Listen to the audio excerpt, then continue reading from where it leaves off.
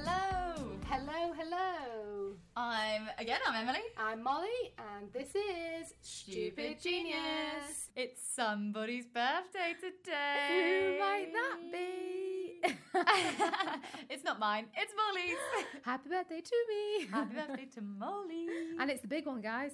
It's a 30. She can big, now big no deal. longer age herself by Yeah. saying she's 30. She is officially 30. 30. How do you feel? Dirty 30. I feel great. You feel dirty? Dirty 30. That's what people say. No, do you know what? I'm welcoming my 30s. I really am. Like, some of my friends have been really stressed about it, and I just feel so good to be turning 30. Like, I feel like this is my decade. Yeah. I do. Only things get better, surely. Yeah, I think so. Yeah, I'm happy. Yeah. I'm happy. I'm happy. That sounded so forced. Like, I promise I I'm promise. happy. I But love no, it. I am happy because today is an exciting day. We are recording our last episode of season 1. Oh, you made me scared. Yeah, we're breaking up, me and Molly. We've had enough. I reached the grand old age of 30 and I thought, do you know what? I can't be dealing with Emily's shit any longer. No, we're back. You know what the real reason is I'm going on holibob. Yes, she's taken I was going to say a well-deserved rest, but it's a physical holiday. Yeah, isn't it? it's always been on my bucket list to go skiing, and I'm going skiing. So any tips and tricks that would be welcome. Anything I should bring? Like, do I need gloves? I don't know. I would say so, would be my guess. I need help, basically. I mean, my only skiing knowledge is like, you know, in Bridget Jones's Diary, The Edge of Reason. No, but go on. Oh my God. I haven't watched Bridget. You need an education. I was going to say Bridgerton. You haven't watched Bridget Jones, Jones? no. Oh my gosh. It's bad. I love Bridget, but there's this she goes skiing in the second one, and that is how I picture myself skiing. You should watch it before you go. Okay, I'll give it a little watch. You need to. But no, so we will be back. Our next episode after today's episode will be the 29th of March. Yes, 29th of March. It's crazy how we've done a whole series. I know, already. and you guys have been so amazing. Like, we've loved, receiving all your comments about the episodes and all those 5-star reviews. I know. Someone out there gave us 4 stars, and we will find Whoever you are, come on, guys. It's not hard. Yeah. I reckon their finger slipped. It must have been that. It must have There's been. no other explanation. No, we're amazing. And you know what? You're definitely going to be giving us 5 stars for today's episode because we have got a blinder. So, what is your stupid this week? What is my stupid? Okay, so because today we're going to be talking about mental health, and especially men's mental health, but I obviously am not a man. I can only give my mental health experience, and I thought it'd be nice for us to reflect back on our stupids and geniuses, regarding like how we tackle, I guess, tricky situations, or is there any sort of that aspect that we want to bring to the table? So my stupid was, some of you might know the context, some of you won't. I'm not going to go into it, but I did let a comment get to me. I really let it dictate how I speak, how I move, how I feel about myself. And that ultimately is fucking stupid because it was a passing comment. It was meant to be a joke. It really affected me. And I'm not saying I should be more resilient because I know I shouldn't. But it was silly to make, one person make me feel so small. Yeah, see, in my view, like, your reaction was not stupid. Your reaction was completely justified. But I completely understand how you're saying, it was maybe not the right thing to do to let it affect you because it was their stupid in a way, wasn't it? Yeah. Well, yeah, I guess, yeah. And it was a whole, unnecessary thing. For anyone who was listening last week, you'll know what we were talking about because Emily... The bonus episode on International Women's Day. Exactly. If you haven't heard and if you don't know what we're talking about, then go back and have a listen after you've listened to this episode. Yeah, definitely. But my genius... Sorry to just jump straight into it, but it kind of leads into it. My genius was accepting those emotions and leaning into those emotions. I really struggle with feeling like I have to be strong all the time, like I have to be resilient all the time. It is exhausting. And you know what? That day I was like, there's power within feeling and crying and feeling your emotions fully. And I just accepted it. And after I did that, I became so much, I had better terms with it and all this sort of stuff. And then I just felt lifted, I guess. I had a big cry and that was good. And there's so much strength in that. There is. There really is. And again, I want to say thank you to my whole support network because they honestly made me, I went climbing, and I was like feeling so sorry for myself. But then I had the best time. Like my friends just made me like laugh, like belly laugh, and we were just being silly. And then I had a weekend with my mates, and we were playing like snowball fights. It was like a silly kid-like weekend that I needed. So yeah, very wholesome. Very wholesome. And I guess it just puts things back into perspective of who you are, and you know, everything that felt really heavy and too hard to face a few days before, you suddenly had all this joy and light, didn't you? Which balances it out. And I just thought, there's so many people in my life that love me for who I am. I love myself, and I wouldn't want to change myself, because I do have some real fun. Like I have joyous moments in my whole weeks. Why should I let this one person then completely make me change the way I function in life? Because you can guarantee it's not had that effect on them. No, exactly. And it was a passing comment, but sometimes passing comments really linger for some people. Yes. But yeah, so I actually really turned the week around, which I did not think it was going to happen. But I think that's the importance of support networks, isn't it? Yeah. Like, you were so supportive. You kind of carried my anger for me when I was feeling a little bit sad, which was really lovely to feel that support. And we also always have fun, so that's really nice. And you're a very strong woman, you know. You shouldn't have to always be, but you are. So well, and that's what was getting me down more so, was how exhausting we have to be so resilient all the time. And I can't imagine what it's like for, now putting it back to men's mental health, for a man feeling emotional or exhausted or anything like that, like, because society does tell you, whether we like it or not, and it's just not the case, and you should be able to express all your emotions. Society tells you can't, or at least that's my perspective on things. Yeah. And we will be getting a guest in to sort of maybe tell us more about it, because I'm up for learning. Yeah, but absolutely. I went off on such a tangent, Molly. We love a tangent. You know we do. What's your stupid and geniuses? Well, so I was sort of having a little think along the same lines, and thinking about things that maybe where I've, you know, had emotional challenges this week. It's been quite a good week for me, actually, and I've been relatively balanced, I would say. But it's interesting because, you know, these sorts of things don't happen all the time, and yet me and Emily have both experienced things this same week that have been challenging for similar reasons. So, you know, around gender equality and things like that. And I had a conversation with a close family member at the weekend, actually a close family member of Lloyd's, which makes it a bit more awkward because, for obviously, people who don't know, Lloyd is he's the husband. He's the husband. He's a bloody husband. He liked it, so he put a ring on it. I put a ring on it. Yeah. So it's always tricky when it's, you know, not someone in your family or someone that you're really close to. But this person made a comment about all girls being stupid, and from there it escalated into this quite, I would like to call it a debate, but it felt a bit more like an argument. And there was like, this person was sort of smacking their fist on the table, and it all got a bit like tense and quite hostile quite quickly. Yeah. I felt quite a lot of aggression, and I actually feel like I was proud of how I handled it. You know, there's been similar situations like that where I've just shrugged it off and just thought, well, I can't say anything, so I just won't. But this time I just couldn't help myself. And I'm proud that I did, but then at the same time, I guess, and it's not even really as stupid, but the struggle would be that I didn't acknowledge that it had affected me having that conversation, and then for the rest of the night I felt like shit, and then the next day I also felt like shit. And you know, I didn't readdress it with Lloyd, and I probably should have done, because I was just like, oh, well, it was just a discussion, it's over now. But the stupid thing was, not acknowledging that, no, that's really heavy. Exhausting. Yeah. It took a lot out of me. It made me feel uncomfortable. And well, you were getting shouted at, and you had to remain this calm, collected person. Otherwise, you would have... Yeah, hysterical, exactly. Or like, you know, like I was just overreacting or whatever. Any other stereotypes that we get as women. Face. But I suppose my genius would be that rather than allowing it to seep into my life, i.e., you know, it could have resulted in like an argument between me and Lloyd, or it could have resulted in it just continuing on throughout the day.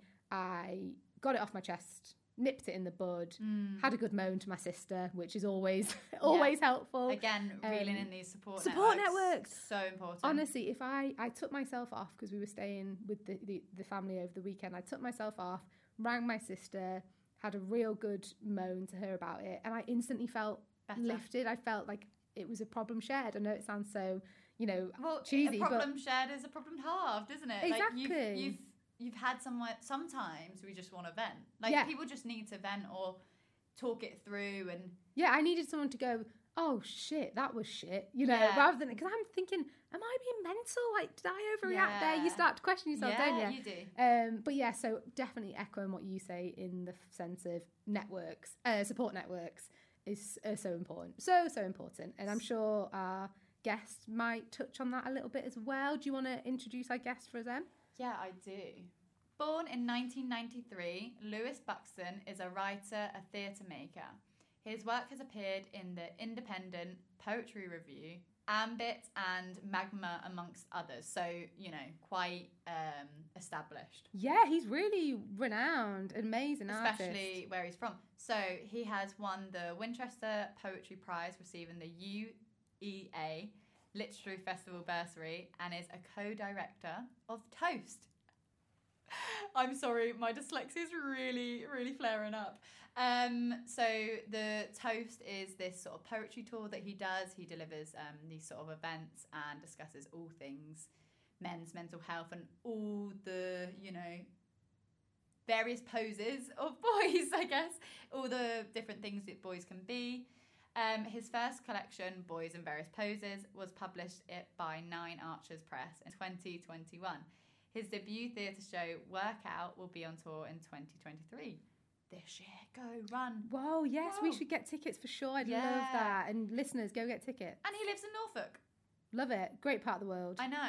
Lewis's latest collection of poems, Boys in Various Poses, explores all the different types of boy you can be. Tender, awful, thoughtful, vulnerable.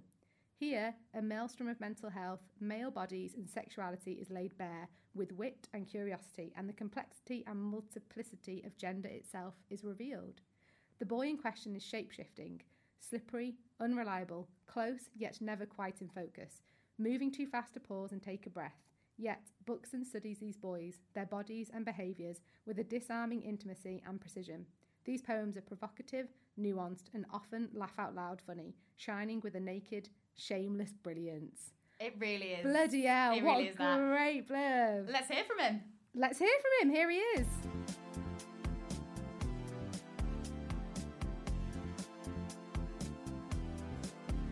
So, hello. We have Lewis in the building.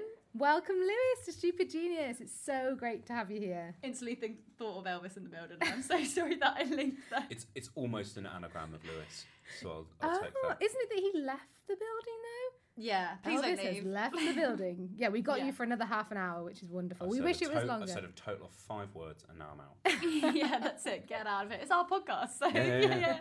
we control the rules. I guess I wanted to start with how I got to know who you are without, you knowing me, I guess. A bit of a parasocial relationship, I guess, in that sense. So I was at a festival, a very fancy, posh festival that's all about, well, for me, it was about well-being and doing yoga and stuff. Other people were partying, but it's a very middle-class festival. And what's it called for the listeners who might want to check it out? Wilderness Festival. And there's like a lake, you can go swimming in it, mass yoga, gong baths and all that sort of stuff. You And sure it was a gong bath, not a dong bath? Oh my God. No, let's not go there. I really mixed up the words, and a dong bath is something completely different. Something maybe people will be interested in. Who knows? I don't know. It does sound like an amazing Maybe it's a festival, business idea. We can talk about it later. And there was this takeaway poetry stand, and is that right? Yeah, and we queued up, and I couldn't decide who I wanted to write, like someone to get a poem written for me. I can't write poetry, but there's obviously people that could. And I went up and I said, could you write a poem for my mum? And wrote literally just asked 5 questions, if that, not even that. What, so hang on, so you went up, literally, Lewis, you were there, and you just went up to Lewis? Yeah. And everyone was just asking Like you I invited it. It wasn't. I was paid to be there. It wasn't. Yeah. sort of That's so cool, just though. arbitrary. Yeah, and then wrote a beautiful, beautiful poem for my mum. Made my mum cry, and I was like, right, if this guy can do this with one poem, I bet he's got more going on. And then I just deep dived into who you were and found so many different elements to what you do within your daily life. Although you've got this book called Boys in Various Poses, you do other stuff like Toast, which you can explain. And just your Instagram is amazing. I really enjoyed your marketing tactic for Boys in Various Poses, where you did, well, maybe it wasn't a tactic, but you had the book in various places, and it was like boys on a mountain, boys. It was clever. I like the mug thing on Instagram when you rate the mugs. Of all the artistic endeavours that I've ever sort of like pushed myself towards, of all the work I do in education, of all the work that I've done with like production and hopefully the promotion of poetry as like a form of entertainment rather than a sort of boring thing that you are forced to do at school, all of that pales in comparison to a series that I have developed on Instagram called Mug Chat. That's Oh it, my God, Mug Chat. I love it. Rate mugs out of 10 dependent entirely on how I'm feeling that morning. And you get some bad ones. Yeah. Oh my God, there's some ugly ones out so there. I spend a lot of time in primary schools and charity shops for my job. So like charity shops to like source stuff for stage shows, and primary schools because I work with young people, especially young men, developing poetry as a way of like developing their emotional literacy, and also just like a form of fun as a thing to do in their day. And so I spend a lot of time in staff rooms, and the plethora of mugs that are on offer in your average English classroom. And they've probably been there staff room. years as Yeah, well. because my like, God, but you can absolutely bet on sort of like at least 3 mugs. So you are going to get the sort of absolutely gigantic Sports Direct. I was going to say the Sports Direct mug. What? Who thought that was a good idea? Oh, because it was like free in 2001, and now everyone's just kept it. Yeah, and it's it has actually like pens in, doesn't it? Yeah, usually like some ink stains. Mike Ashley, the director of Sports Direct, surely has just like this is his whole marketing scheme. It's just those mugs. And then you'll get one that has sort of like quite florid, sometimes even faux gold leaf font that says something like, "But first, coffee." Oh God! Oh, no one likes me without my coffee. And you're like, Sandra, no one likes you. Yeah, full stop. Poor Sandra. And then every now and again you get like a truly horrific handmade mug by like a child has like painted wine gums on Smurfs and given it to their mum, and their mum has gone, "I'm going to give that to your dad and he can take it into school, can't he?" But Get it out the kitchen, please. I've just reminded myself of I created one of those mugs when I was little, and I Right. thought I was hilarious, and I did a whole like under the water theme, and I had an octopus, and the octopus was saying, "I'm drowning in tea." Because that's a bit sadie. The water is not blue; it's tea colour, so it's like a brown horrible mug. It is, and What? It's just this octopus like with its tentacles like coming my down. mum, I literally use it Someone's every just time. graffitied an R on the end. I'm drowning in tears. It literally, yeah. I'm drowning in tea, and that you just reminded me of the mug that I made. It's genuinely like it is the thing that I enjoy. I sort of hate social media in lots of different ways. I think Twitter is just a space where people go to ask questions they don't want answered, or answer questions that nobody asked. Yep. Or and Instagram, really, we all went to Twitter as a generation. Like Molly, you said you weren't on Twitter, and that's Yes. fine. Like But I'm keep just it that way. backwards like that. No, I don't think it's backwards at all. I think it's a. I'm only on Twitter because of like academically, it's better following to be me, obviously. Yeah, exactly. But even the sort of lexicon of following and all that stuff is very odd. But yeah, so I think we all went to Twitter to get away from like our mums and aunts on Facebook, right? Yeah, And- who still and- haven't left Facebook, bless Well, them. no, but now they're meeting us all again on Instagram. They really are, aren't And you're they? like, "Oh, great, thanks, Joan. You really Sandra. With like the display picture of like a Westie or something. Yeah. yes. That's why everyone's moving to TikTok, and then And I don't want to do that either, so maybe I just need to back away. Well, no, because what you have to face is that we are now that generation. That we are now the people who are annoying young people on social media. Do you know Yeah. what? I'm okay with that. I'm okay. I'm with quite it. happy with that. Yeah. But that is I'm a that in lovely- between, so I'm still trying to cling on to the Gen Z, but I'm definitely No, a I'm just gonna sit. millennial. I'm just gonna sit, rate my mugs, write my Yeah. poems. But I really enjoy that kind of content. I think it's really, really good. Just that you go into such depth about so many different elements, but then you have this just sort of everyday, It's just mud like chat. wholesome I just fun, love it. isn't it? Wholesome Yeah. fun. Yeah. That's my brand. But that Wholesome was fun. a lovely like meet that you guys had. I think that's so nice that, you know, you didn't, even though it is nice to stumble across people on the internet, the fact that you actually had this like in-person connection and engagement is so nice. For me, I met you on the internet because Emily was like, this is an amazing guy and you like have to look at his stuff. Yeah. So I've been following I should say I'm really impressed that I'm glad that the poem made an impression on you at that festival. I'm surprised that I did because I was very grumpy. You must have caught me like early days because Why were you grumpy? You explain. I mean, I can't. I hate festivals. Right. So somebody halfway through that festival said like, "Oh, we're having a good time," and I said, "No, I don't know why someone would pay this amount of money to be inconvenienced for 4 days." And then my producer came up to me and he said, "Lewis, maybe we don't talk to the public like that." Oh God. Well, you weren't and like that it's to me. Well, no, I just didn't have a filter. I was hungry. Enough said. The first people I met, like, it wasn't a good time for me. I'm just not a massive Years and Years fan. No, neither. I Is didn't. that I who's actually walked there? away. This sounds awful because people are gonna hate me for it. But I watched a bit of it and I was like, should we go do something else? Because we went for it not for the music, but more come for on. the They've got yoga. that one banger though. Yeah, That but one it wasn't banger. worth waiting. What is it again? Couldn't tell you. No, couldn't Some tell I'm you. sure- sure. I'm sure he's a lovely young man. Yeah. And he's an amazing actor, actually. Yeah, he's in amazing that, actor. Bits of Sin, isn't he? Okay, so we're not going to ask No, Lewis to ever come to a festival with No, us. don't. I mean, like, if there is a festival producer out there who wants to give me a lot of money to come to your festival and will... Actually, do you know what? You don't even need to give me a lot of money. Just feed me. Yeah. Like, it's really what I'm looking for here. Right, Emily, there's some biscuits in that bag. Yeah. No, I had lunch. I'm all right. Yeah. So we got about, what, an hour before he gets Yeah, cranky? Yeah. Well, I think I enjoyed the fact that you weren't... Like, you were quite...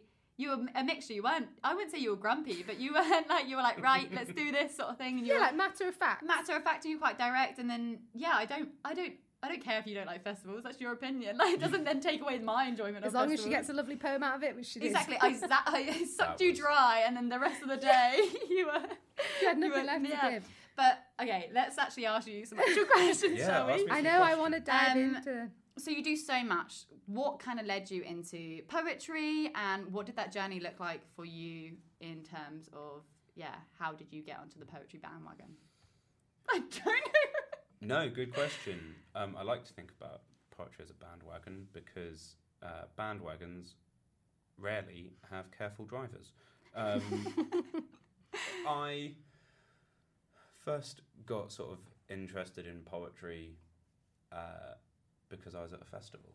I shit you not. I was in a field in Suffolk and I saw a bunch of people getting up on a stage and reading poems.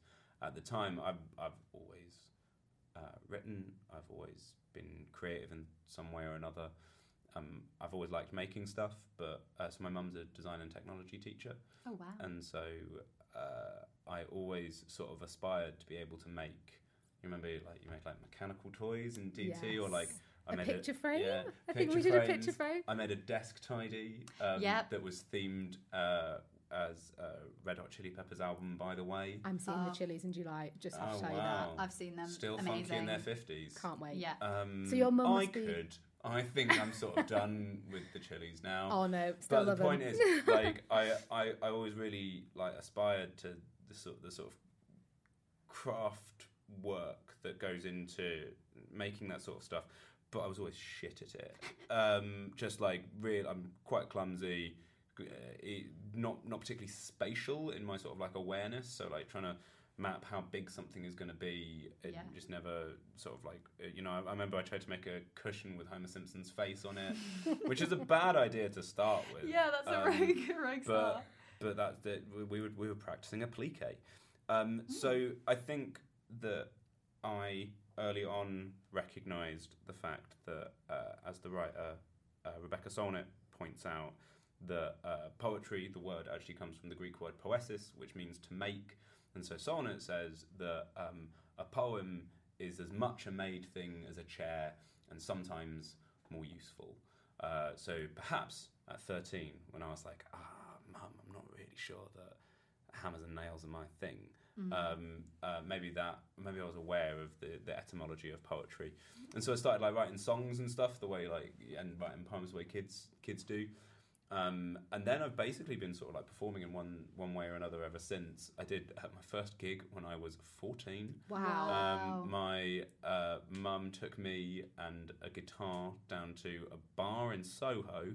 Oh wow! Yeah, Baptism of fire, isn't yeah, it? proper That? like, and I did some songs and read some poems, and then when I was about 17 or 18, I saw a bunch of poets performing on stage, poets like Ross Sutherland and Tim Clare and Hannah Jane Walker and like a bunch of Mark Grist, and I was sort of like, oh right, this sort of like performative element of writing can be a big thing, and then it's just sort of grown over the last sort of 12, 13 years. I think poetry in particular has always attracted me because I've always loved reading, but I'm quite a slow reader, and poetry is written to be read slowly, mostly, or it's really short. So you can read an entire poetry book in sort of 45 minutes if you want to.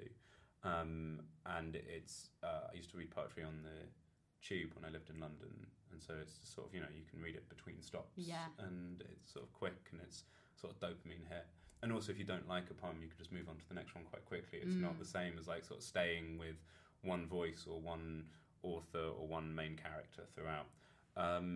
And I just found like a variety in poetry and reading poetry and watching poetry live that I'd never found anywhere else. It was sort of like the equivalent for me of, similarly when people, when they're like 14 or 15, suddenly are like, here are all of my musical opinions. here's why that, 13th Bowie album is the really good one. So I think that poetry for me became that thing that you're sort of obsessed with as a teenager or as a young adult. You get sort of like locked into something and you sort of consume all of it. And so that's where poems started. And what like a lovely outlet to have, because I know Emily, we've talked quite a bit on the podcast about Emily's an athlete and she always had sport to turn to, and it's great if you can find that thing to channel things into, isn't it, I think. And like what you said a moment ago about how sticking with, maybe reading a book is one voice and it's one feeling, isn't it? Whereas with a collection of poems, each poem might work for a different moment and a different feeling. And, that's what I love about poetry as well, is that it's so fluid.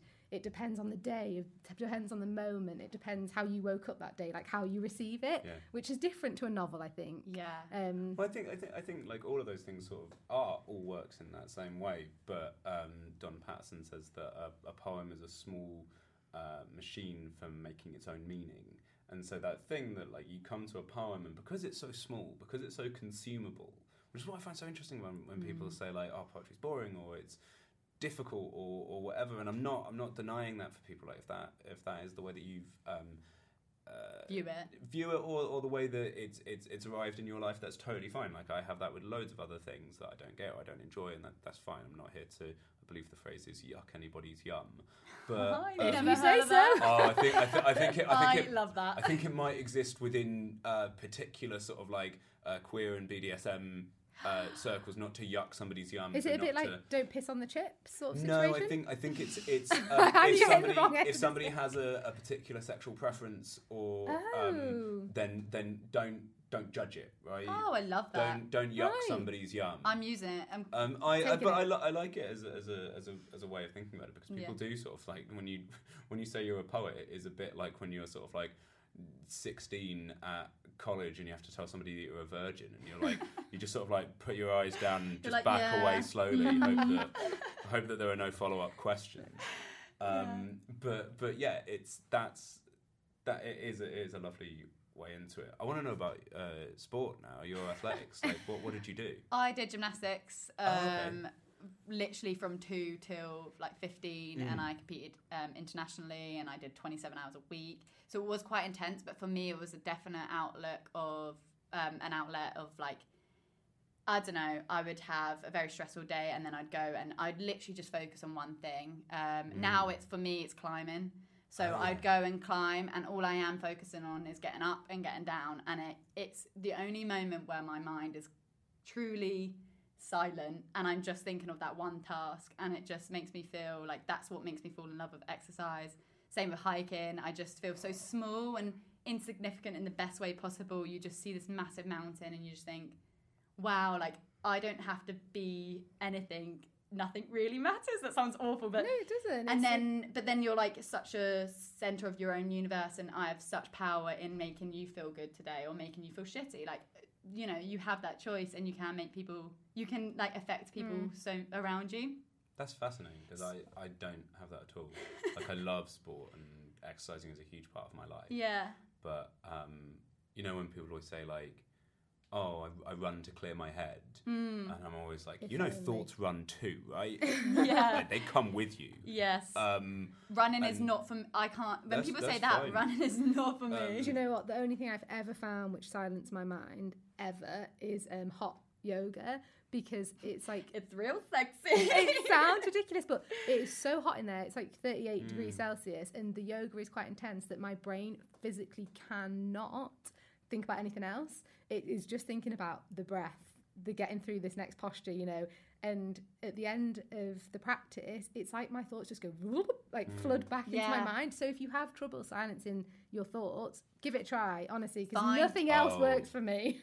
I've tried everything. Even hot yoga? Not hot yoga. Well, there you go. Yoga. Yeah. Oh no, it has to be hot. I think that it has to be hot. Not to yuck your yum in any way, shape, or form. I feel like you're about to, Lewis. No, just sort of like the conversations around mental health and mental illness in particular, and when exercise is sometimes used as a catch-all solution to those things, right? People say, oh, you're depressed, go for a run. You're anxious, have you tried swimming? Oh my You've got insomnia, lavender oil, go for a run, babe. Yeah. And it's you do a great Essex accent. And it's sort of like that always to me seems too simple and one-dimensional a solution to it, and it has always sort of wound me up as somebody who loves exercise and for whom like exercise is a really real part of my mental well-being.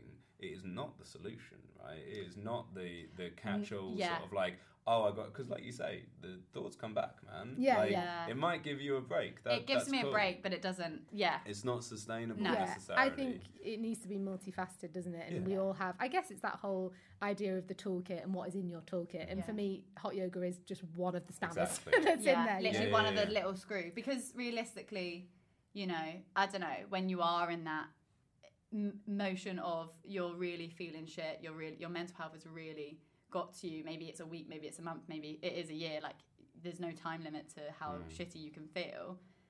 Sometimes, I've said this before, sometimes even just getting out of bed is like such an achievement for some people and for me. So, you know, sometimes I just have to break it down to the bare necessities of I'm going to go brush my teeth and I'm going to go feed myself and then I'm going to crawl back into bed and I'm going to congratulate myself for that. But yeah, you need to have so many different tools with, you know, support networks, things that make you clear your mind for a little bit, things that actually help you progress, and that might be digging into your childhood trauma.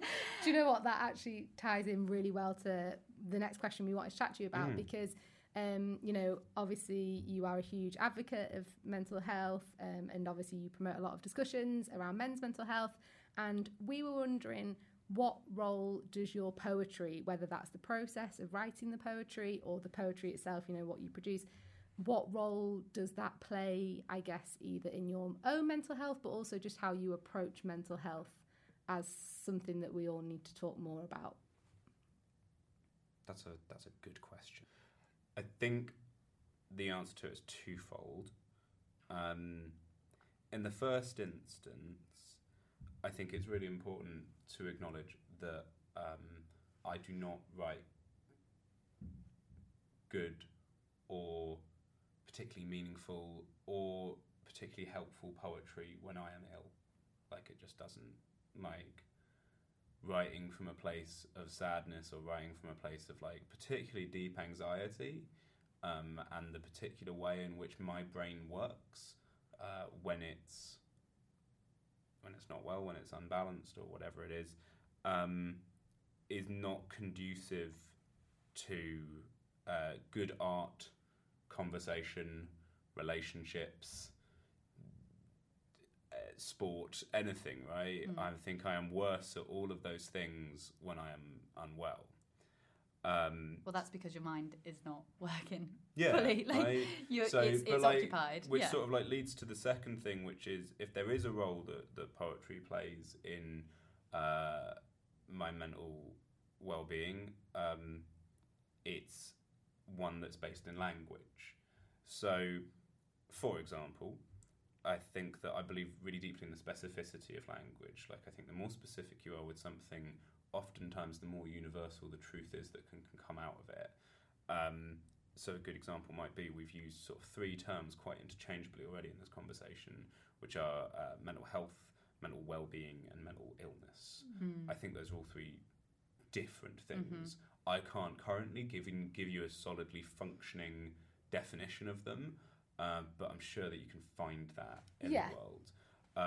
So like poetry for me is about specificity. It's about finding the right word for the right thing at the right time.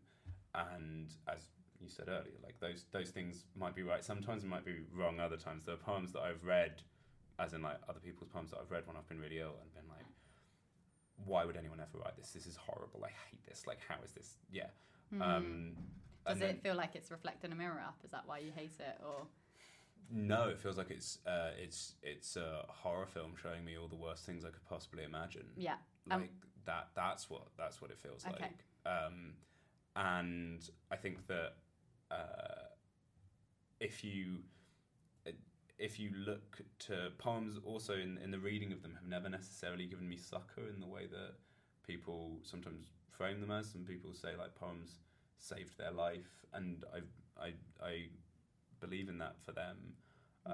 For me, Norfolk saved my life. Like it's a totally different thing, and therapy and medication and stuff, and a lot of hard work. work. I did wonder because in your bio, I love it. The bio, like for listeners that haven't read it, well, actually, you've heard it. We just read it out, so there you go. The end of the bio is, and he lives in Norfolk, and that's it feels like a very purposeful, way to finish that. Yeah. And so, we actually had a chat about this, and we were like, Norfolk is obviously significant to Lewis. So hugely. Right, okay. Just it was a bit of a refuge? Or? I think that I lived in London for a long time, and London just felt like that friend who you love, but you only really want to see sort of once a year. Because you know they're going to get drunk and call you a dickhead all night. Bit of an energy vampire. Yeah. Oh my God, a massive Colin Robinson. And if you're sort of sat there being like, we don't have that friend, it's you. You are the problem. Oh shit! You're the Colin Robinson in the House of Vampires. Yeah. So yeah, I think Norfolk in some way or another. In lots of ways, like growing up, if I think about it, my grandma lived in Norfolk, and it was always a place that we went away to as it was where we went on holiday to see my grandparents, and it was always sort of been associated for me with respite, with rest. It's also in a world where we're told, you have to move to London, you've got to get a job, you've got to work really hard, you've Hustler got to mentality. hustle. London is chaotic. Norfolk just isn't really like that. Norwich isn't really like that. And I take great joy and great pride in living there, even if I am not from there. I love it. You're a token Norfolker? What do they call themselves? A Norwicher? What are you called from Norfolk? Norfolk means North Folk, and Suffolk is South Folk. But you're West Anglia. East Anglia. Mate, we're on the west. We're on the west. Norfolkian? As in, you are north of East Anglia. You've got to remember that, England, as we imagine it, was always several kingdoms. Yeah, you were Mercia, right? Or was it East Anglia? No, East Anglia was its own. Of course. Kingdom. Sorry, I've watched The Last Kingdom. I know this. Come on, Molly. yeah. My mate's in that. Oh my gosh! Stop it! No, let's. Right, we'll discuss this afterwards. We'll get onto it. I'm obsessed, so we need to talk about this off the podcast. Yeah. Molly is jumping in us. You got the film penciled in. I actually met Ethelstan on an airplane last year, right. and he's in it. Okay, we're going to talk about it on this the podcast if people want to. Anyway, we can do a bonus episode. There was a sort of route to that. I mean, I'm sort of going back to poetry and language. That's what we want to hear about. We want to hear about it. For me, the specificity of poetry, how small, how that it both can provide you with definitions of things, but it can also provide you with questions. It can provide you with answers, but it also provides you with questions. What I was saying was that a lot of people I've seen use poetry as a kind of refuge, and that's amazing. It's not how I've experienced poetry, especially not when I've not been very well. But at its best, when I am well, poetry is this delightful space of fun. It's a place to play. It is a place to, follow that silly idea that you have in your head, like, oh, what if a lion could talk, or what if you had, and it's the reason kids love it, right? Kids love the idea, like, what if each line of the first letter of each line of the poem spells a word as an acrostic, or like, what if you have to write this poem and you can only have 5 syllables in the first line, 7 in the second, and 5 in the final line, right? People love that oh my stuff. God, you've just made me want to try all those things. Yeah, right? I haven't actually played around with this stuff for so long. They're joyful and silly, and it's not dissimilar to sport. Well, right? I was about to say, I talk about it so importantly of like your inner kids, and I feel like as adults you rarely tap into that inner kid. And for me, it was, I talked about it earlier, it was I went to my friend's house, we had a snowball fight, then we played sardines. If people don't know what the game is, it's basically like hide and seek, but you'll cram into one. Yeah. You turn off all the lights, it's weird. Oh, that's what that picture was. Yeah, that's what that picture was. And I think it's so important as adults to, however you can do it, for some people it's playtime, like as in sport, for some people it's poetry, for other people it's just spending time with friends, being silly. You really need to access that inner child, because we rarely get to do it in everyday life. We rarely get to go to the playground and do stuff. We don't really play around with words like the way you do in my job. In your job, but you've managed to do it as a job. That's what's really interesting, is that perhaps that is one of the reasons that people don't take poetry or artistic careers, or in your cases, academic careers, seriously, because they sort of go along they sort of take that phrase, if you love what you do, you never work a day in your life, as a pejorative. They think that it's, you're not really trying. And again, that's all tied up in capitalism. It's all tied up in like the profitability of your interest, and like you should really hate your job, or at least hate a solid 75% of it. And if you're lucky enough to love what you do, better fucking earn some money doing it, man. Yeah, because why are you doing it then? Why would you do it otherwise? Yeah. And because I like it. Yeah, because I like it, because it's vocational or whatever. And yeah, it sort of pushes you to think about like, what is the definition of a job? Like, why would you do that? Which again brings us all the way back to language, and why it being specific is important. And I toy often with like getting poems tattooed on me and stuff like that. And there is something about the impermanence of a poem, actually. There's something about how ever changing it is. But if there's one bit of a poem that always sort of stays with me, I always think about there's a Welsh poet called R.S. Thomas, and he had a poem called Law. There's a bit in that goes, what is living but courage, paunch full of hot porridge, nerves strengthened by tea, peat black, dawn found me. And I think about that when I feel sad. And it's not that it gives me an answer. It doesn't kind of go, everything's going to be all right. It asks the question, what is living but courage? Like, and when I think so much of mental illness for me comes down to fear. Like a deep fear. To be able to counter that, at least on some level, with a question, well, what's living but courage? What has living ever been but courage? Thomas was writing in the 20th century. This isn't a sort of new thing he's popping up to deal with, like the horrific immigration bill or climate crisis or austerity. This is something that has been a sort of quite grumpy Welsh priest is thinking about in a field. And so that's why poetry. Yeah, that's that's so lovely, those words. I mean, I feel like I'm having an existential crisis now. I'm thinking, what is my job, and is it a job, and do I want to do it? Hold that thought. We'll keep that for another day, I think. For another day. Yeah. I really liked your way that you said, poems are forever changing, and not even to you, but also to someone else. So I could read a poem, it could mean something different to me than to you, than to you. And by no means am I a poet or know anything about poetry, but we've had a little look at your book, and let's explore some of the poems that are in there. But just before, why do people think that they need to Yeah, be a poet? I know. Or, firstly, be a poet to understand poetry. That's true. No art form, again, going back to the sort of capitalist structure within which this has to exist, no art form would work if it didn't have an audience, right? Literally. Ridiculous. If you hadn't bought this book, where do I end up? And then the sort of extension of that, about being know anything about poetry, as if you two, Can't. both of whom are PhD candidates, if you feel sort of academically in some way intimidated by a poem, then there is something really fundamentally going wrong. And it's not mine to fix. It's not poet's fault. I don't think it needs to change anything about how poems are written. But it's absolutely fascinating. Yeah. I think we don't deserve to have an opinion on poetry. Yeah, Yeah, it's that's funny. so There's true. almost I an know for me. exclusivity around poetry. Yeah. I don't know what that is. I don't know if it's because the way it's taught in schools, you hear about all the greats, don't you? Shakespeare, and it all seems so, I don't know, beyond what maybe you're capable of. But Yeah. then that doesn't apply to the way I think of all things, No, it doesn't. Just It on a is really- quite poetry based because, Yeah.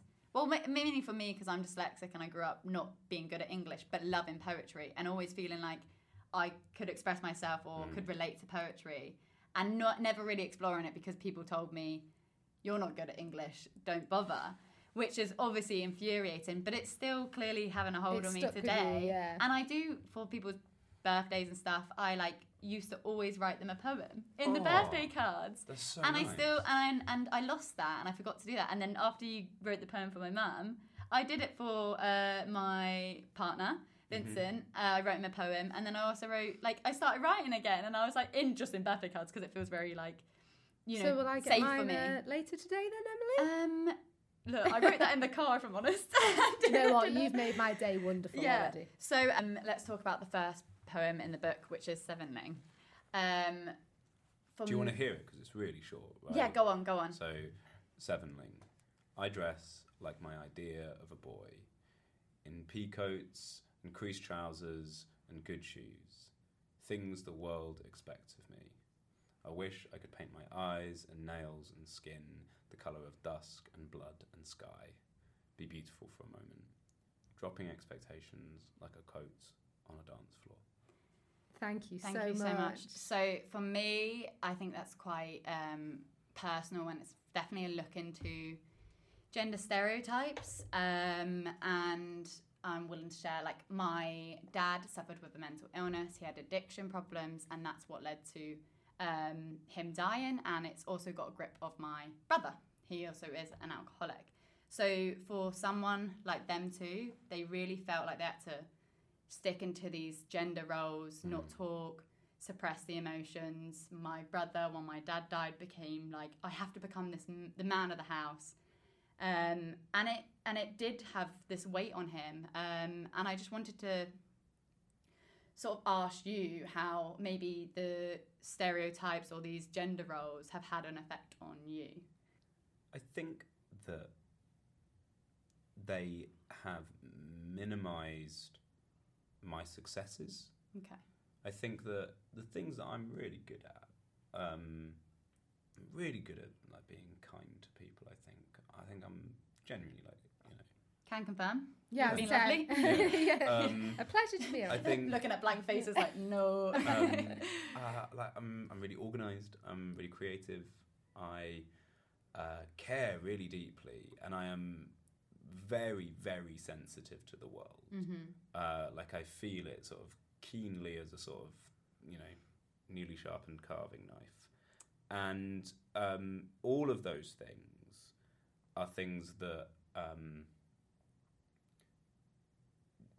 our current ideas of patriarchal gender roles don't allow to be celebrated in men. They don't sort of allow them to be celebrated in anyone of any gender, but in particular I've always felt like they haven't been successful things for me to do. And the things that are deemed to be successful, i.e. earning money, sport, having a six-pack, genuinely one of the things that I'm and this is where I am like sort of painfully honest about the ways in which gender norms affect me, is that like one of the things I'm most proud of, like in this room, in this minute right now, it's not the book, it's the beard. Like genuinely there's a bit of me It's which a nice is beard. like, It is thanks, a good beard. right? But like I'm genuinely sort of like, oh, it's a bit of a shame that this is a podcast.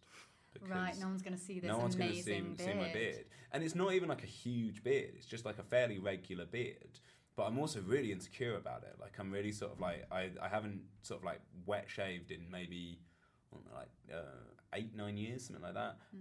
Because I have no idea. I'm like, oh, I don't want people to think I look too young or too effeminate or whatever, right? Even though I'm 30, right? I'm about to get married. Like there is no like. You are, yeah. I just look the way I look, man. But yeah, so I think that's the way that gender roles have really impacted me, and particularly things about sensitivity. What that means is I haven't been able to. The particular difficulties that I have with my mental health haven't been. I've never felt they've been sort of acknowledged by those around me, and until quite recently. And again, it comes back to specificity. It comes back to I don't want. I have always been sort of told like, well, every man sort of deals with this. Every man gets. So what? Yeah, like they deal with it. They get Yeah. on. They go for a run. They Stuff it whatever. down with Yeah. brown. And also as somebody, like one of the things that I think I'm really good at is I'm really good at talking. Like I can talk and talk and talk and talk, and I actually don't think I often worry that I talk too much, and I'm sure sometimes I do. But if I do talk too much, I think it often comes out of anxiety or nerves. But in that way, I've always sort of flown in the face of men don't talk enough. I was like, I talk a lot. Let me tell you. Yeah. And so like, but what it means is that in like the particular sort of like issues that I have psychologically, the way I talk so much actually doesn't always help with that. And it doesn't help for me to know like, oh, everyone has those sort of problems. I needed someone to say quite specifically, no, not everyone thinks like that. Not everyone wakes up every morning being like, I'm gonna die. Yeah. Like that's not a thing. Not everybody feels the compulsion to talk quite as much as you do. And so that was really useful for me to have the specificity of that, and finding language in in diagnoses, in mental health professionals, in NHS help pages was really useful for me, because it meant, okay, cool, this isn't what everybody And has. it doesn't have to stay like that. I think I can really relate to you in the sense of my anxiety will spiral off. And Vin, my amazing partner, he always goes, in a nice way, you think too much. Stop overthinking it. Stop thinking too much. And it was Does nice. that not drive you nuts? What, that he says, stop thinking Yeah. too much. I mean, he says it, doesn't say it all the time, but it's only occasionally when I'm obviously just like hammering into this, like, I don't know, I'm clearly spiraling. And it was really nice for him to go, it was just that realization of like, oh, not everyone is thinking about that one time that you said hello, and did you say hello the right way, and did you say hello too much, and was it too like energetic, did you do jazz hands too much, and he was like, Emily, whoa, you're thinking too much, no one cares in that way. And that was really nice for me to go in. Do that you ever so like I work a lot with young men with behavioural issues and mental health issues in schools, and particularly I also work with because there's a huge demographic crossover between young people with mental health issues and those with special educational needs and autism. So I work in a school specifically for children with autism. And one of the things I found most useful there is that when a child is having what is termed as a meltdown, or is struggling to cope with something in the environment, the teachers ask them, do you need comfort or do you need solutions? Which I find This is a game changer. a really useful question to be asked. It can be infuriating, but it is marginally less infuriating than just don't worry about it. I've actually asked this of Lloyd now, because Lloyd, he is a wonderful person, but he just doesn't seem to face the same struggles that I face. He faces other struggles, I'm sure he does, but his response would always be to me, don't worry about it. And I used to I never used to take that well, because I used to find it unbelievably unhelpful, you know, because to me it's like, well, of course I fucking won't worry about it if I could turn it off. If you turn it off, I would. Of course I would. And I found that so unhelpful. But to him, he loves me. He just wanted to help. But then I have communicated that to him now, that look, sometimes I just want a big hug and you to say, do you know what? That's shit. That is shit. You know. Do you want me to help? Do you want me to give you some advice, or do you want me to just give you a hug? It's such a game changer. Do you think that's a gender thing? That both of you have male boyfriends? Oh, he has learnt that from the males in his life. They're all about, and I notice this across all my male friends and partner, the fact that they want solutions and they actively give solutions rather than just sitting within that emotion, which is what we want. I think it's really interesting that you said that you're very sensitive. I see it. I see all my male friends, they're so sensitive, and that doesn't necessarily mean negative. And I feel like maybe some of them will be like, what? I'm not sensitive. But you are, and that's okay. But that's... Even that they bulk at the question, right? Yeah. Like the irony is completely lost. Not on them as individuals, but on us as a society. What I notice with, and I'm sure Lloyd won't mind me saying this, you talk about how you sometimes feel like you have too many words, you speak. I think Lloyd, the way that gender roles have impacted Lloyd is that he doesn't have enough to articulate how he's feeling and things like that. And it's really interesting, to chat to you, who's actually experienced things the opposite way, and how that's also... Yeah, it's just... Well, that's again a sort of a defiance of gender roles, I think. I think that we oftentimes, men, like cis dudes, are given very few emotional options, right? You're allowed to be angry, you're allowed to be happy if your football team's won, but you've got to do it in a particular way. This is talking in very strict both gender roles. Well, yeah, and then for women, I don't know, correct me, but you've got to do all these different things, right? You've got to be sensitive, you've got to be a girl boss, you've got to be caring, you've got to be all of those things all at once. You find the intersections with all the other things, like the angry black woman stereotype, the all those ideas that you are. If you are one thing, but then you for women, you have to be billions of other things. You've got to be a virgin, a whore, a mother, a daughter, a wife. Whereas men only, you're right now I'm being a husband. Right now I'm being a father. It's very one-pointed, isn't it? Yeah, it's even when men say, going back to exercise, when men say they need the gym because it's their time, and I'm always like, what's the rest of the time? And when do you think your partner gets this time? It's super interesting, and that's again, it's why this book is called Boy in Various Poses, because it's about presenting all the different kinds of boy that you can be. It's about expanding that category of identity beyond the parameters of anger or lust or sex or whatever these ideas that. Again, straight men are supposed to be sexual in a very specific way. Very specific way. And God forbid you venture out of that. I know for Vin, and he's going to be like, what? Did people think that? But in college, because we go way back, we've known each other for 10 years, people constantly would ask me, is Vin gay? Is he queer?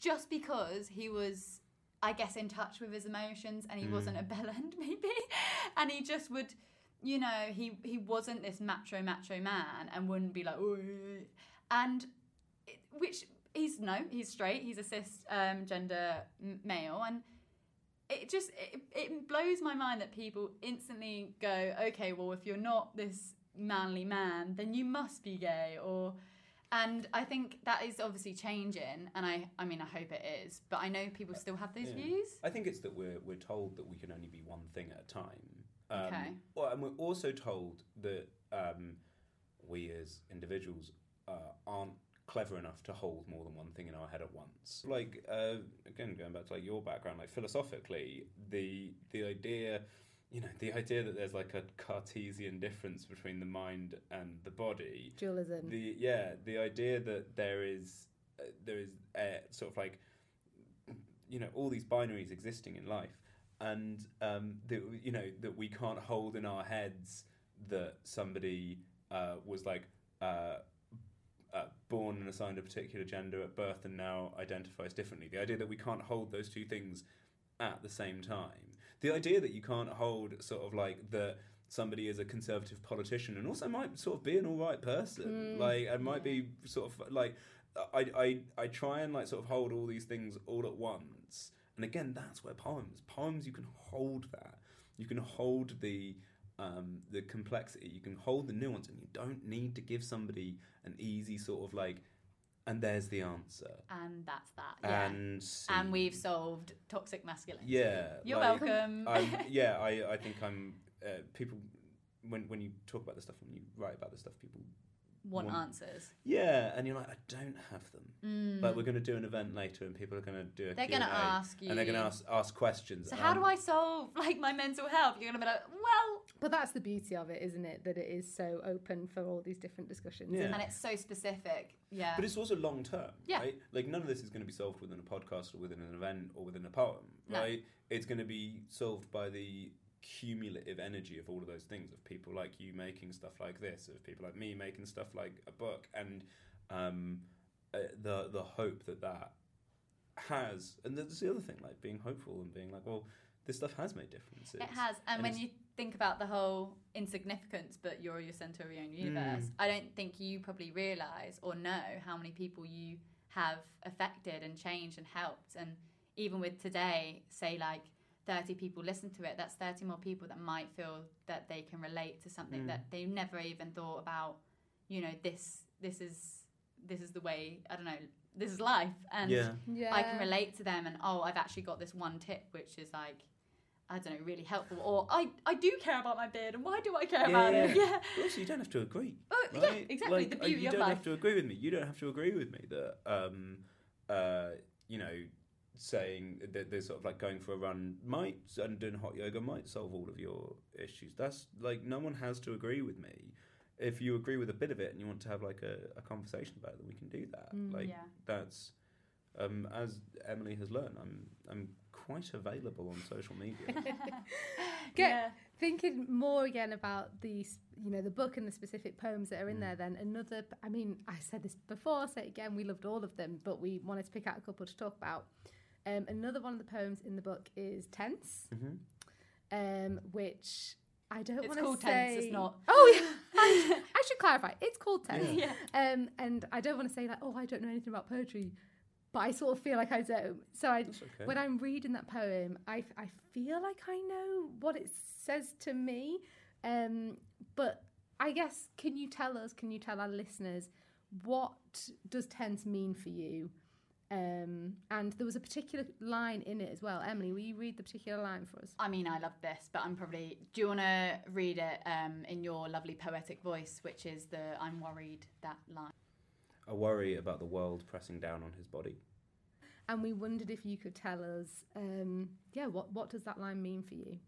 Because to me, I suppose, that line is this may be totally wrong, I'm going to say it anyway.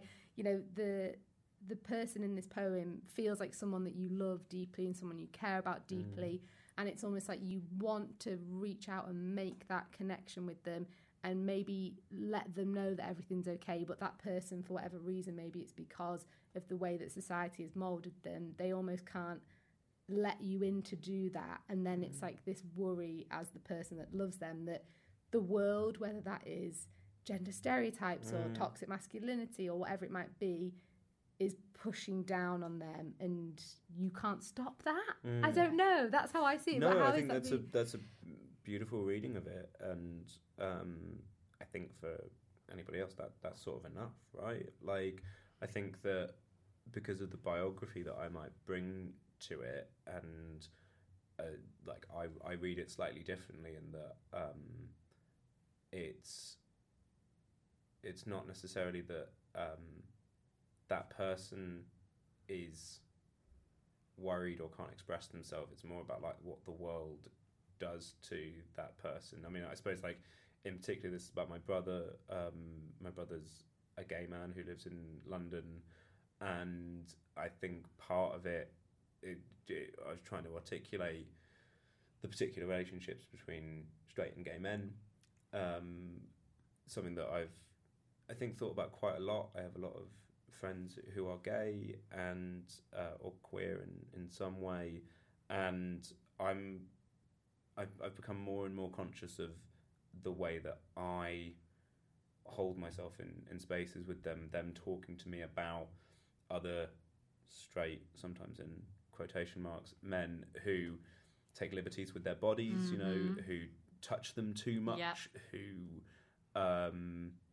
have the right to their bodies, which they don't, but they feel like they do have this access. As a way of sort of dominating, I think, and asserting their straightness as in some way superior to gayness or queerness or whatever word that individual would like to use. And I think in my brother, it just sort of it was epitomised. And I think I was also just thinking about the fact that like my brother sort of looks. He looks a lot like a sort of stretched wham bar. Like, he's very long and thin. I used to love a wham bar. Yeah. That's going back to the noughties, that. And so I think I've just always thought of him as quite delicate and been oddly protective of him. Yeah. I suppose in just that older brother way. But then sort of investigating that as like a straight guy and being like, is that me like bringing some sort of like homophobia into this? Is this me being... Just to sort of like, am I like, you know, do I have to look after him in the way that like older brothers look after younger sisters, right? And would you treat him the same way if he was straight? Yeah, exactly, Yeah. right? And so there's lots of different sort of things going in there. And so I think that is being, I'm trying to epitomise that with I worry about the weight of the world pressing down on his body. Yeah.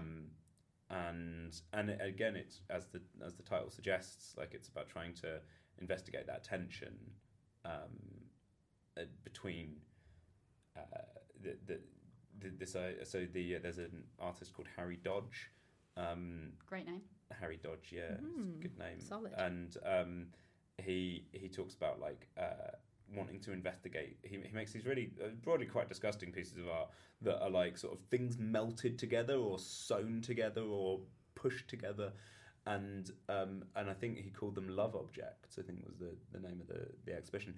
And he was talking about like wanting to investigate that space between people as a kind of meat, a kind of like almost this sort of phenomenological approach of like, you know, how our bodies exist in the world. And I liked the idea of the word tense. Actually shares the same root word in this poem with tennis, as in something a net being stretched taut, but also tendon. So like that which holds our muscle to bone. And I liked the idea of like if there are some people who are muscles and some people who are bones, the space between them is a tendon, is a kind of meat. And so I wanted to sort of like try and get all of that and if into too tense, it snaps. It and snaps, all that sort right? Of, yeah. Wow, But then also being sort of like, well, why do we think that way about like why does there have to be this sort of imaginary ever stretching piece of meat between me and my brother or me and my dad or me and my friends in a way that I certainly don't actually feel with women. No, and I remember there being an uproar with some celeb sharing their pictures with them and their son was sat on their lap. They took a photo of them kissing their son. and there was uproar because it A was father. a father and a son. Right. And people were obviously lending to sort of insert homophobic like quote here, insert these sort of stuff. And it was so interesting to be like, if a mother and daughter, a mother and son posted this photo, this is such a loving photo, whereas this photo became this, the way you guys have to express love towards each other even has to be this barrier and this tension. You have to have this love, but it can't be too much. Yeah, it's oftentimes, again, within a sort of like stereotypical idea of masculinity, it's got to be within a metaphorical framework, right? Yeah. It's got to be, we're talking about football, but really we're talking about love. Oh we're my talking God, about yes. this, but we're really, we're talking about this. And that sort of like leads me slightly towards like a phrase you've used a couple of times of toxic masculinity, which I understand as a sort of functional word now, and was very popular in the sort of like academic men's not men's rights movement, but men's sort of feminism in the late 70s, early 80s. And I think that if I have an issue with that term, it's that it implies that there's such a thing as positive masculinity. When anyone talks about positive masculinity, I'm like, I think you're talking about humanity. I think you're talking about kindness. Yeah. Like, why you feel the need for that to be sort of like sectioned off as a particular trait of men? I'm not hugely on board. Do you know what? With. It's funny that you bring this up, because my next question to you, Lewis, was for the listeners, I have a definition of toxic masculinity. Yeah, go for it. And the question to you, well, let me read the definition, because we Yeah. may have some listeners that do not know what this word means. Yeah. So if you're sat at home and you're thinking, okay, what is that? Well, toxic masculinity is an attitude or set of social guidelines stereotypically associated with manliness that often have a negative impact on men, women, and society in general. The term toxic masculinity isn't meant to imply that the idea of masculinity is in itself inherently bad. Now, my question to you, Lewis, our question to you was, one, do you like the term? So we've already sort of heard these complications there. How useful is it in the current sphere talking about men's mental health? I find it useful, when I'm talking to like my 60-year-old dad, who doesn't hug his father, who is 86 and hasn't, and I literally say to him, Dad, give him a hug. And he's like, no, it's okay, we'll handshake, For conversations with him, I find it a really useful term, because I find it easy to articulate what that might mean and things like that. But how useful is it, I suppose? And you've already maybe flagged that it's becoming less useful. I don't know. What do you think about the term? I think one of the things to acknowledge is that it's not new. Like, this is a term that's been going around for the last 34 years. Yeah. Like, it feels exists. very new, though, doesn't it? I think don't know just because about those you. things get revitalized by whoever, whatever sort of writer or political thinker has sort of taken hold of it. Yeah. I think it's become quite a provocative term as well, right? That like the minute you say it, you get a sort of Joe Rogan fan getting on your back saying like, well, it's all right if I want to go to the gym. I'm like, yes, fine if you want to go to the gym. That's fine, yeah. I go to the gym. That's all right. Yeah. Not telling, again, it's sort of that thing You about go like to the gym. I'm not yucking anyone's yum. Like, genuinely, if your father and his father feel like a handshake is the way that they want to express their love for one another, then I am not here. I don't know their relationship. I am not here to tell anyone not to express themselves in a particular way, right? But potentially a slightly more useful term is R.W. Cornell, who is a trans person who again was writing in the late 70s, early 80s, and continues to be writing today. She's Australian, I think, and she her like sort of book was called Masculinities, and that I find slightly more useful, right? The idea that we're not talking about a one-dimensional masculinity or toxic masculinity. we're talking about many different things, right? We're never talking about one boy. We're I was talking going about to boys, say, right? so that's the masculinities in their various poses. Exactly, right? Yeah. And I think And that doesn't just lend to boys, just to like no, just exactly. Boys, it's a term Yeah, that could of course. be boys, men, whoever. non-binary, Yeah. even females, if you would like to lend yourself, right? Is that Yeah, I think, it's also like really, the other thing that's really important to remember about all of this shit is that it's fucking made up. Like, masculinity is made up as Disney, right? We've constructed that. Oh, yeah. And one of the things that really fucks me off is the idea that any of this stuff is biological or evolutionary, right? Yeah. Any of this sort of like, men have a high sex drive because we wanted to create as many other humans like us. And like, even if that were true, Spread the seed. yeah, even if that were true, great album title. Even if that were true, like we have developed in so many different ways. We've created concepts of money. That's not a fucking that's a made up. That's a made up Yeah. thing. Time, kind of a made up why thing. do you, Totally. why It do you is. want, yeah, no, so why do you want to like hold so tightly to these things? These concepts that aren't even Yeah. tangible. It's because it lots of them provide narratives and ways of people understanding the world. Again, it's a space where poetry perhaps pushes against the ideas that other people, that other art forms have, right? Because poems don't necessarily revolve around narrative. Poems aren't necessarily telling stories. They are capturing moments, right?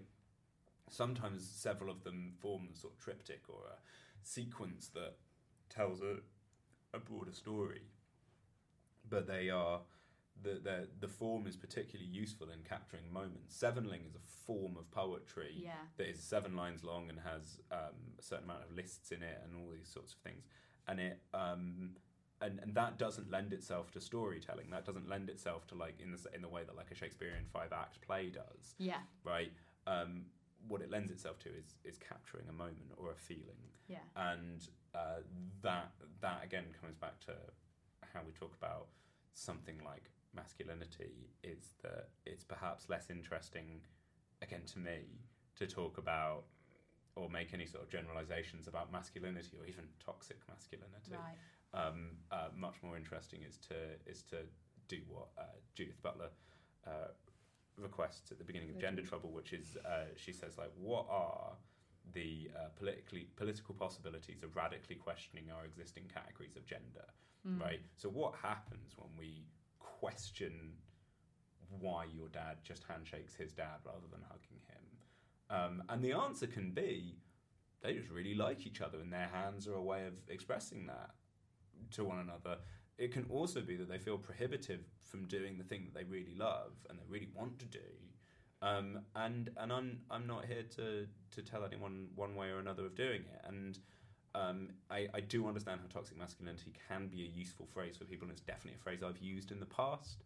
I think I am now at a point when it feels, it just doesn't feel specific enough. It doesn't feel... it's too loose, like too loose. Yeah. Let's not go back into it. Let's not go back to looseness. It gestures also. It gestures at something that is made up, and it implies a positive masculinity. It's a bit sort of like saying, well, there's toxic whiteness, and I'm like, I think that's positive whiteness. Yeah, like, it's not really yeah. work. It doesn't really work like that. I would never describe myself as like, well, I'm a very positive white person. yeah. I'm one of the good ones. So when it comes to masculinity then, is that an identity that you would accept? Like, I don't know, how would you describe yourself? Just don't really think about it. No. Like, it's just not... And the reason I cannot think about it probably is because in that way that, sort of gender ideologues would say, like, well, you can just bloody define as anything now. I can define as a cardigan if I want to. You're like, well, okay. What you really mean there is that you have the privilege of not having to even question this, Yes. right? you have the privilege of never having to think like, am I straight or am I a lesbian, right? Yeah. Am I cisgender or am I trans? So I think a lot of my sort of nonchalance towards, you know, whether or not I describe myself as a man or a boy or a he or whatever, is because it's just never bothered me. Like the way society is built, despite all the things that I've said, the way society is built and the way that we have imagined it suits me very well most of the time, right? Yeah. Sorry. Yeah, right. There are things that that I again, coming back to mental illness, the thing that I struggle more with is words there, definitions there, diagnoses there, and being like, I need to find the right word for myself because I don't have one yet. So don't ask me. But like that. I'll cross it out the next question. So in that way, masculinity is not something that I. Again, coming back to Butler, it's not something that we are, it's something that we perform, right? It's something that we show the world when we choose to. And that can be a positive thing or a negative thing, or just a thing that is neither positive nor negative, just like just exists. What is just processed in positive or negative ways, right? Yeah. So yeah. That's so interesting. Yeah, thank you. And I think just really focusing on that, questioning things, and that's what we love to do, isn't it? And I, think critically, and that's what I would urge anyone to do, like challenge those thoughts that you have and challenge why we do things and why we say just things. ask questions. Yeah, and again, this is the thing about like your discipline. Like, so like my partner has a PhD and is a writer, and I think that without sort of getting into a sort of relationship savior narrative, I think that the way in which she thinks is again something that has just helped me immensely. Because I think in lots of ways she thinks like a sort of therapeutic counsellor. She's not, but like she thinks in terms of, okay, well why? Like let's push that further. Let's explore that. And like rather than just being like, why are you worried? Being like, so why are you worried? Do you know what? It's that Socratic method. It always comes down to the Socratic method. And if you feel like you're asking why too many times, it's probably about right. If you keep pushing it, but why though? Yes, but why though? This is what I do with my students. Well, he was actually sentenced to death for this, Socrates. Oh. Yeah, so in ancient Greece, he was basically put on trial for corrupting the minds of the youth of Athens, because he used to go around and be like, yes, but why though? But why do you think that though? And it's called Socratic method of questioning. And he was sentenced to death. And he died. He drank the poison and he died for it. Yeah. Oh, wow. It's childish as well, right? It's a stigma of it being a negative thing to like push and challenge, but it can be in a really like respectful way. It doesn't have to be in an aggressive. But obviously read the room. It's why. It's also how, right? Yeah, like when people, I think a lot with a lot of different debates at the moment. When people like, I'm always sort of like when people are saying like, the awful shit in America, overturning Roe versus Wade and stuff like that. I'm sort of like, how do you want to control this? Like, how do you think that banning women's access to their own bodies, free, safe abortions, how do you think that is going to work? Because you're not stopping abortions, you're just stopping safe abortions. Even if you were stopping abortions, like what is the long-term goal there? You're going to have a bunch of children who are either brought up in spaces that aren't ready for them, or you're going to have a bunch of children in a care system that you don't want to pay for. So like what? Again, I do that in a fairly non-aggressive way, but I'm like, actually, I do sort of want to know.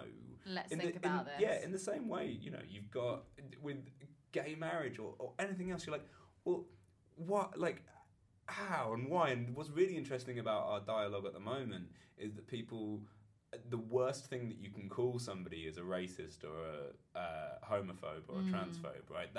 That's when people get really upset because they're like, "Oh my god, you called me a bigot." I'm not a misogynist. And you're like, "Okay, cool. So you're not. Like, what are your feelings about this?" Yeah, and why do you? Yeah, and it's and the people that I really respect in sort of like political writing and thinking are the people who aren't necessarily coming in with like, here's the answer to this.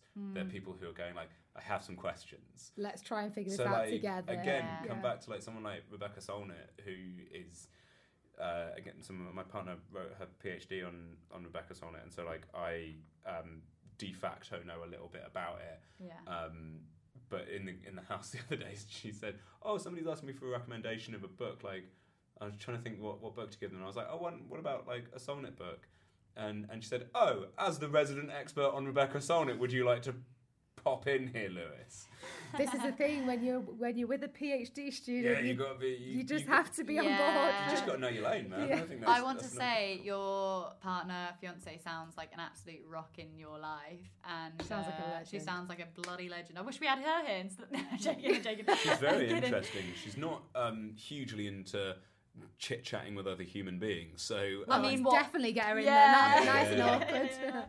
awkward. So I would like sort of to wrap things up, just because we could. I feel like I could All day. talk all day. That would be nice. But we do have stuff to do. And I don't know whether you have a favourite poem that springs to mind that you'd feel happy to sort of read it for us. Well, why don't we just do this poem, because it's there are a lot of very sad poems in the book. There are a lot of poems that are about anxiety, or about fear, about sadness, and I think this is just a poem about connection, and it is almost the final poem in the book, and it's called Cues. Sounds wonderful.